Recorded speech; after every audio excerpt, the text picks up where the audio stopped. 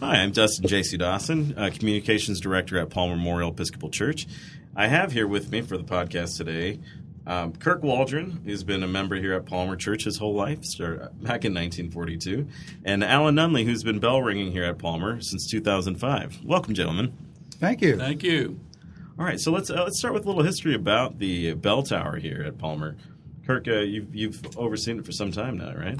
Yes, that's true. And the history of the bells being reinvigorated at Palmer really starts in 2000. And in 2000, Jim Nutter put together a tour of the cathedrals of UK, Great Britain. So I went on that tour. And so we went to several different cathedrals. Started at Canterbury and went on around to 3 or 4 different other ones.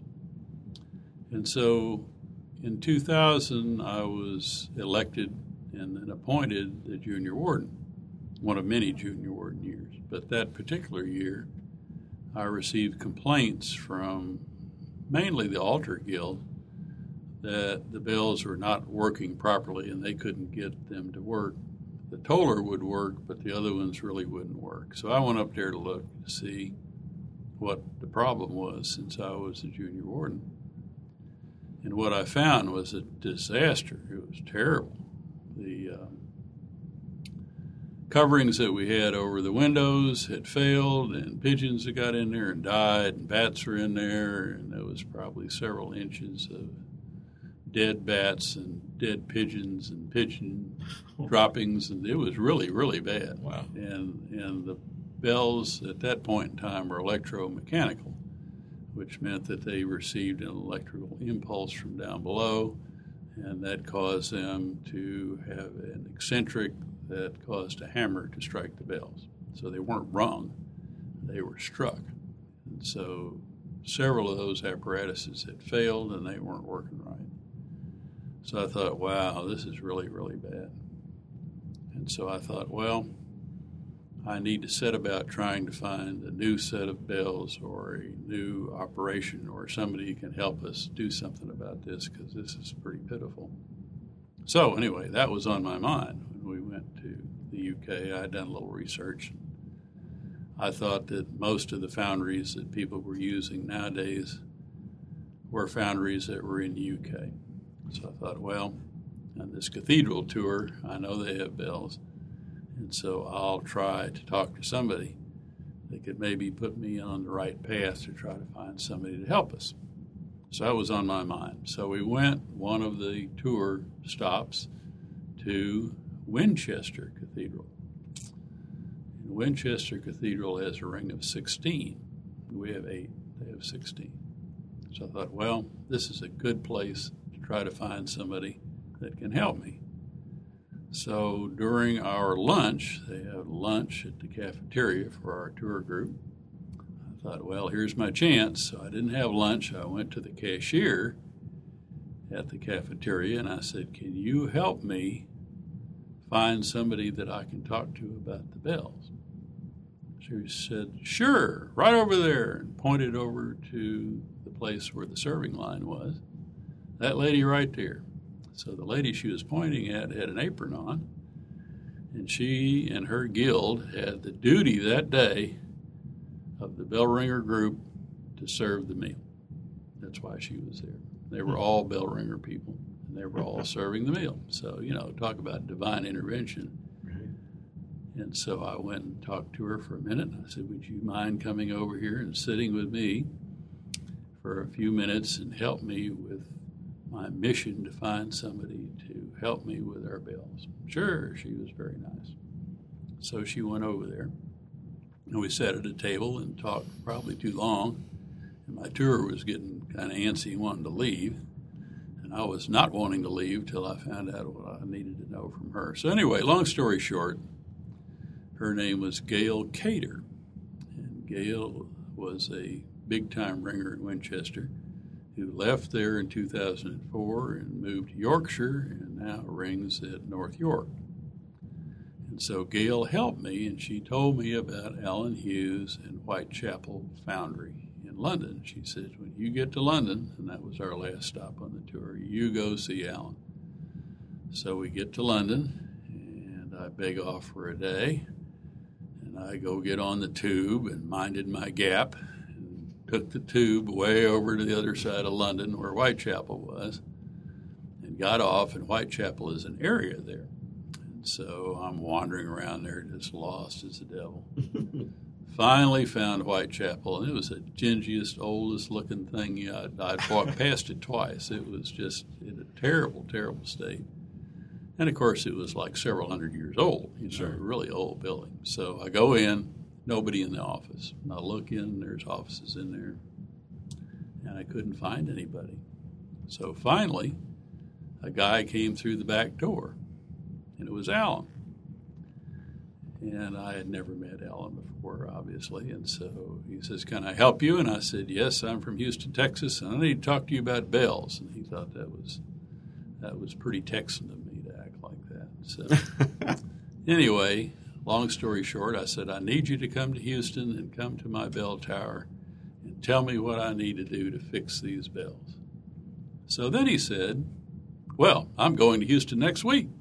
Wow. I said, "Oh, really?" He said, "Yes, I put a ring of bells in St. Paul's Methodist Church on Main Street." And I said, "Well, if you just went down a few more blocks, you'd get to our church."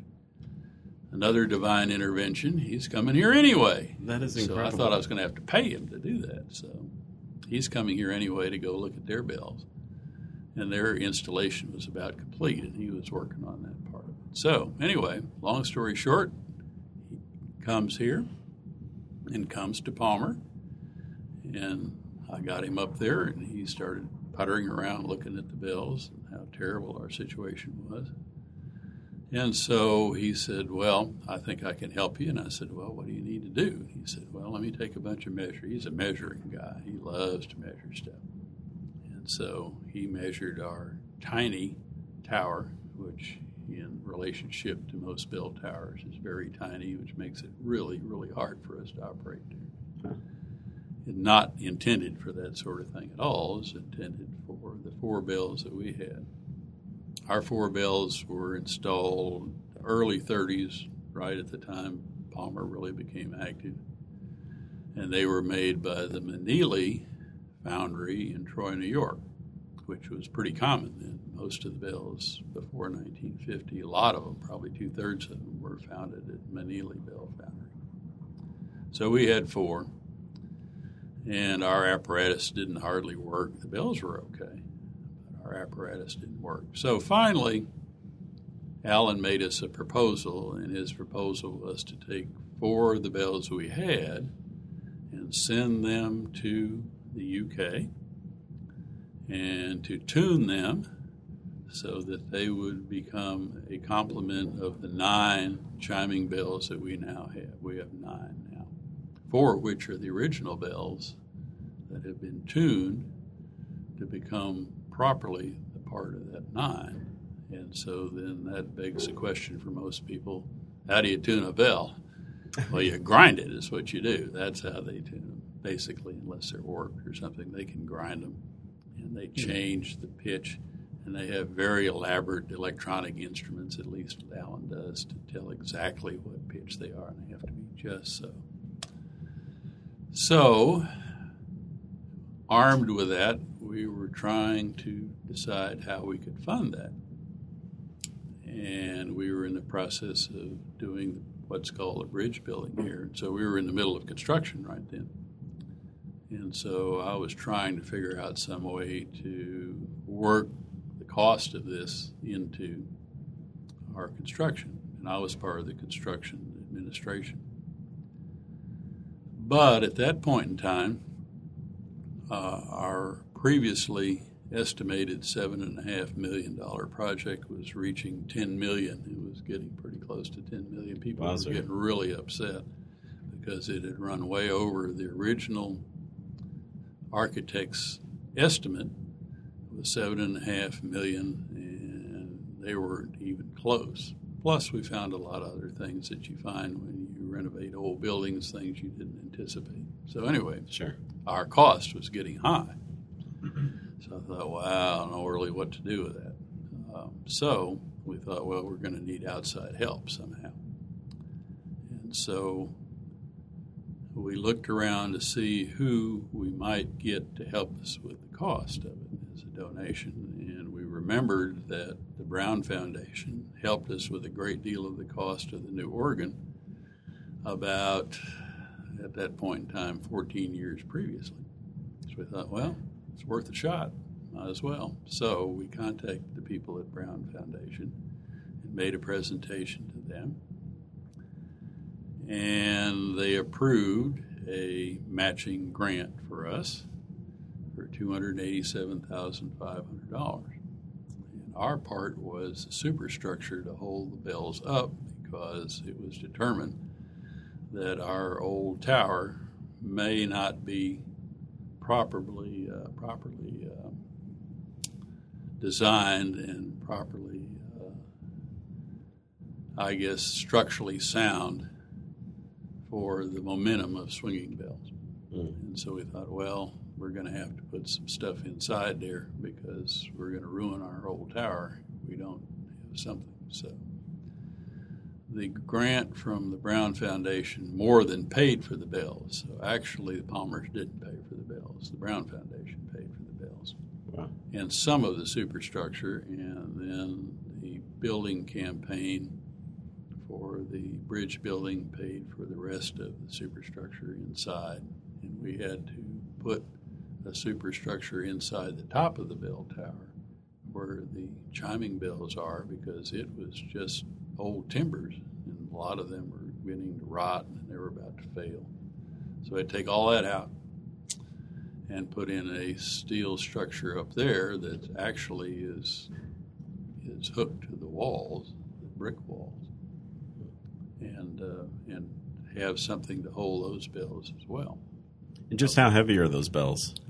Well, there are various different weights. Our big tenor bell is like 800 pounds. Is that the largest? Yeah, in the change ring set. Yeah, that's designed to be the largest one. Oh. But the bells themselves are all pretty heavy. I mean, they're hundreds of pounds. Even the light ones are hundreds of pounds. Oh. And so it takes a lot of resistance to combat the inertia of the bells swinging back and forth.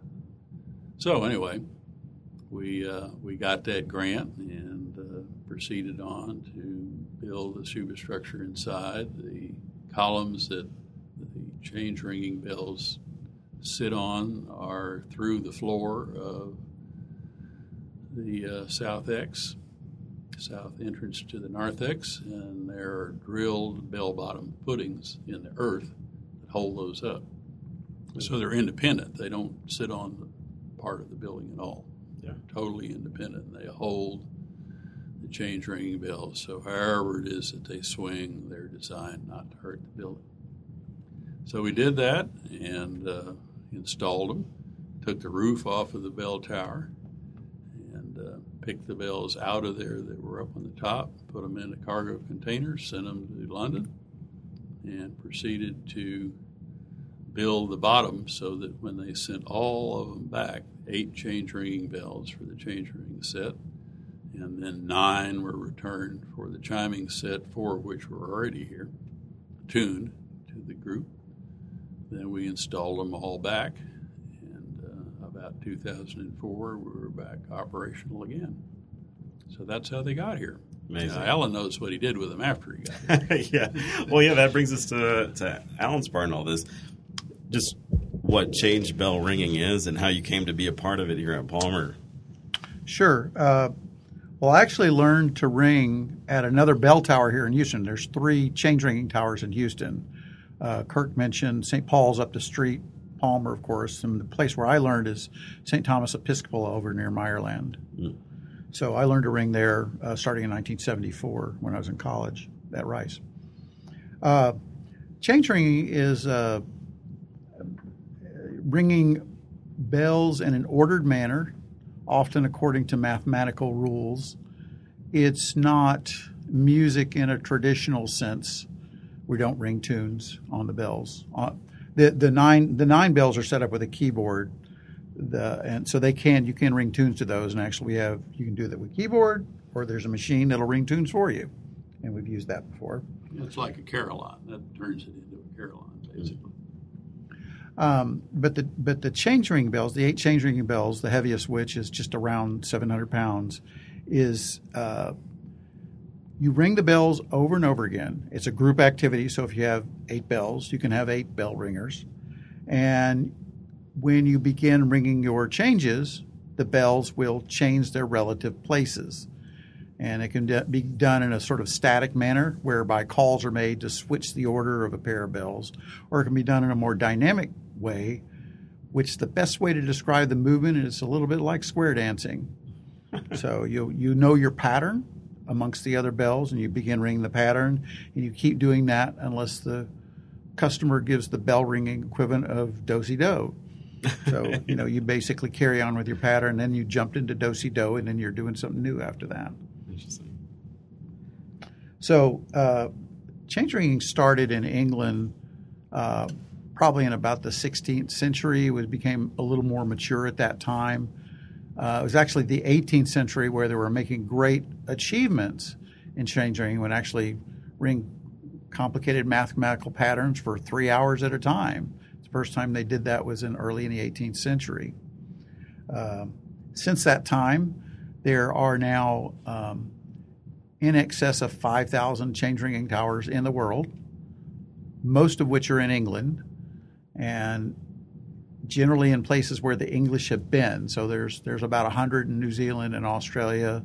There's 60 in North America. And after that, the numbers fall off. There's some in South Asia. There's some in South Africa as well. And there's apparently one in Belgium now. So yeah, I understand that change bell ringing is actually something unique in the state of Texas, right? There's like only so many. Yeah, there's just a handful here in Texas. There's one in Dallas, 3 in Houston, and one in Abilene, which actually is not ringable right now. So there's only 5 in Texas. Wow, it's probably a pretty tight knit group of people who generally are part of those organizations, right? Right, and as a matter of fact, about 30 years ago, just over 30 years ago, we put together an annual meeting for the bell towers in this part of the country. So there's 2 in Arkansas, and 1 in Louisiana, and the Texas towers. Wow. So anyway, we gather together every spring, typically the weekend after Easter, and ring. We have our annual, it's called the 7 Towers Festival. That's cool. So I guess it made its way over to the United States probably around, you said, around late 1800s? Actually, it was in the 18th century when it came to the United States. The first change ringing tower that went in was the ring of the Old North Church. You may remember Paul Revere. So the reason that Paul Revere could get the lanterns hung out was because he was the ringing master at Old North Church. Wow. And he had the keys to the tower. And indeed, where they ring is where the lanterns were hung out, 1 if by land, 2 if by sea. So those bells were installed in 1745. Wow. They still ring them. That's incredible. They still ring them now. I've rung on those bells. That's awesome. Actually, I think others of our group have been up there as well. So that's very cool. Anyway, it's quite an interesting thing. It's complicated mathematically. It crosses all kinds of lines. The group of ringers crosses all kinds of lines. So I will go ring at the Methodist church. I'll go ring over at the other Episcopalian church in town. There's a Presbyterian church in Texarkana I ring at. There are municipal towers that are not associated with anything ecclesiastical or religious. They're just towers for the town. One of those up in Massachusetts at Hingham. There's one at an Episcopal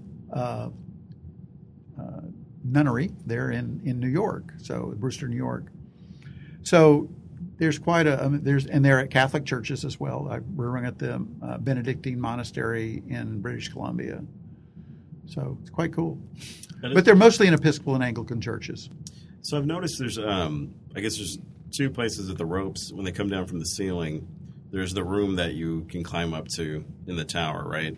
But then also at the bell tower entrance, there's holes in the ceiling where the ropes come down from. Mm-hmm. What's the difference between ringing from there or in the entrance there? Do you want to take that one? Or well, do you yeah. I mean, the 4 original bells that I told you about that were originally founded in Manili Foundry in Troy, New York, are original 4. I had them re-outfitted with wheels so that they can be rung by swinging. So they can be rung either by swinging or they can be rung by hammers. The others are all rung by hammers, and they're all done electronically. But I wanted to do that so that the younger generation of Palmer gets an opportunity to ring the bells, because they're not going to get an opportunity to ring the change ringing bells unless they learn how to do it, and they probably won't. Kids probably would just as soon go and ring the bells like I did when I was a kid. If you showed up to be an acolyte and you had all your stuff on, your St. Vincent's medal, you didn't forget anything, and your hair was combed and all that, they'd let you ring the bells before the service. And we had a sexton that was in charge of all that stuff and everything else at Palmer. And so he would let us go in the bell ringing room, which is kind of like where the altar guild preparation room is now, is in there. And so then you could go and ring the bells. And we thought that was great fun, particularly the tolling bell, because you could hang on to it whenever you ran, because it was so heavy if you ever got the momentum going to pick you up off the ground. So that was great fun when I was young. And so I thought, well, if they become all electronic and we only have the change ringing ones they can't ring, I need to do something for the young people so that they get a chance to ring Palmer bells. So I had extra long ropes and wheels put on those very four, the same four I used to ring. And they go down through the ringing room, and they go down through the ceiling of the South X, and they go clear down to the floor where the people go in the south entrance to the nave, and kids can ring them, or adults too for that matter, at particular occasions like Easter and times like that, where it's really kind of cool for the kids to get to do that. And so that's fun. Those same four that I used to ring still ring. They can still do it now, 70 years later. They can still do that. That's cool. And I did that on purpose so that they could do that. So, Alan, your team, they ring at which services and at what times during the week? We typically ring during the regular hours, which we just restarted on. We'll ring in between the 9 o'clock service and the 11 o'clock service. And this morning, and when we can get enough people together to get up early, some of the ringers don't like to get up early, we'll actually ring before the 9 o'clock service. We did that today as well. Okay. And so that's on Sunday. We ring for weddings when we're asked to do that.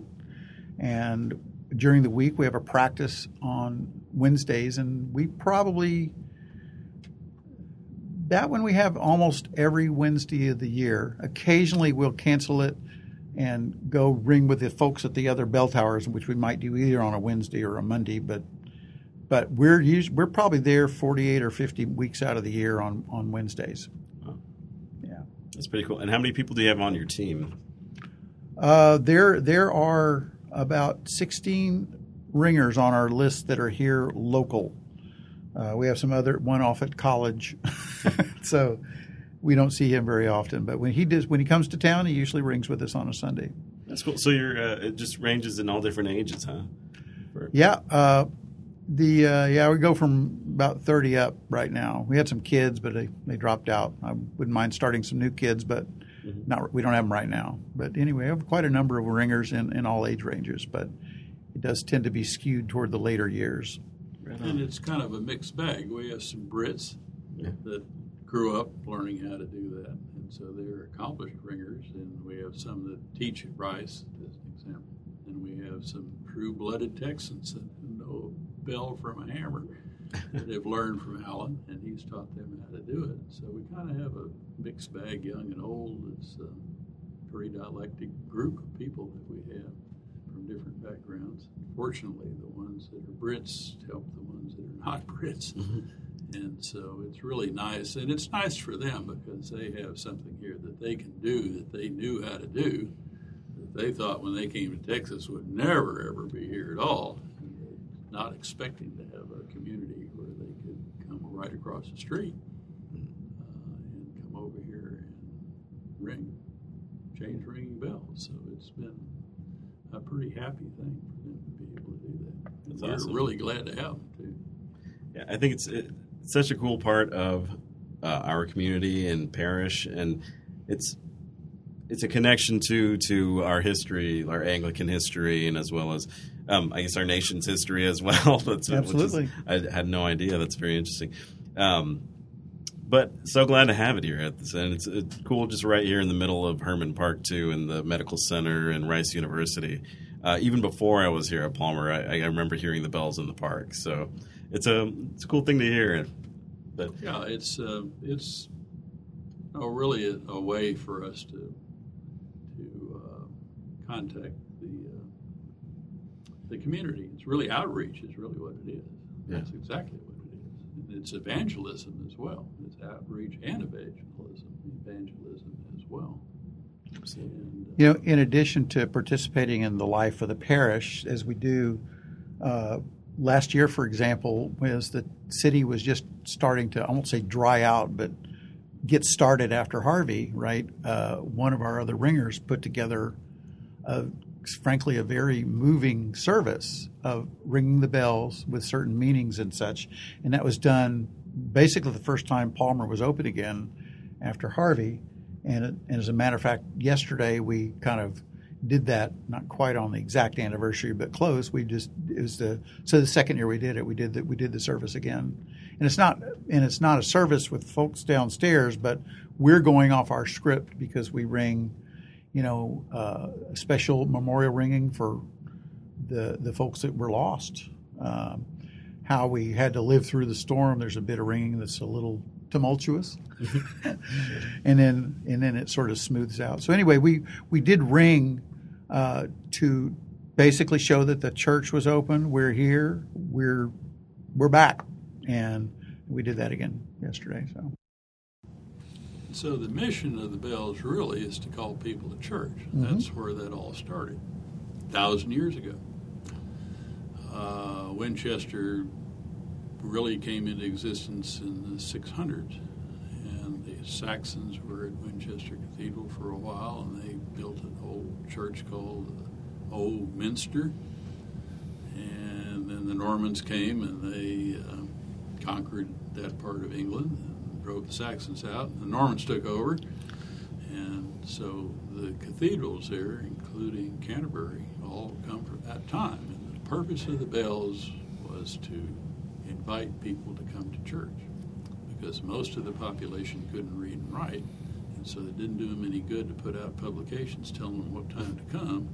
They taught them that if they heard the bells, they could come to church, and so that was the purpose of the bells and the ringing. And that's basically what Alan does. He rings people into church. That's the whole point. That's what they're doing. The same exact thing they did 1,000 years ago. Exactly the same purpose. Bring people into church. Fantastic. Well, thank you all both so much for being here, and thank you so much for your part with the bells and the building of the bell tower, which is an incredible part of this parish. But thank you again for being here.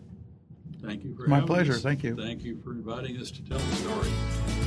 It's a great story.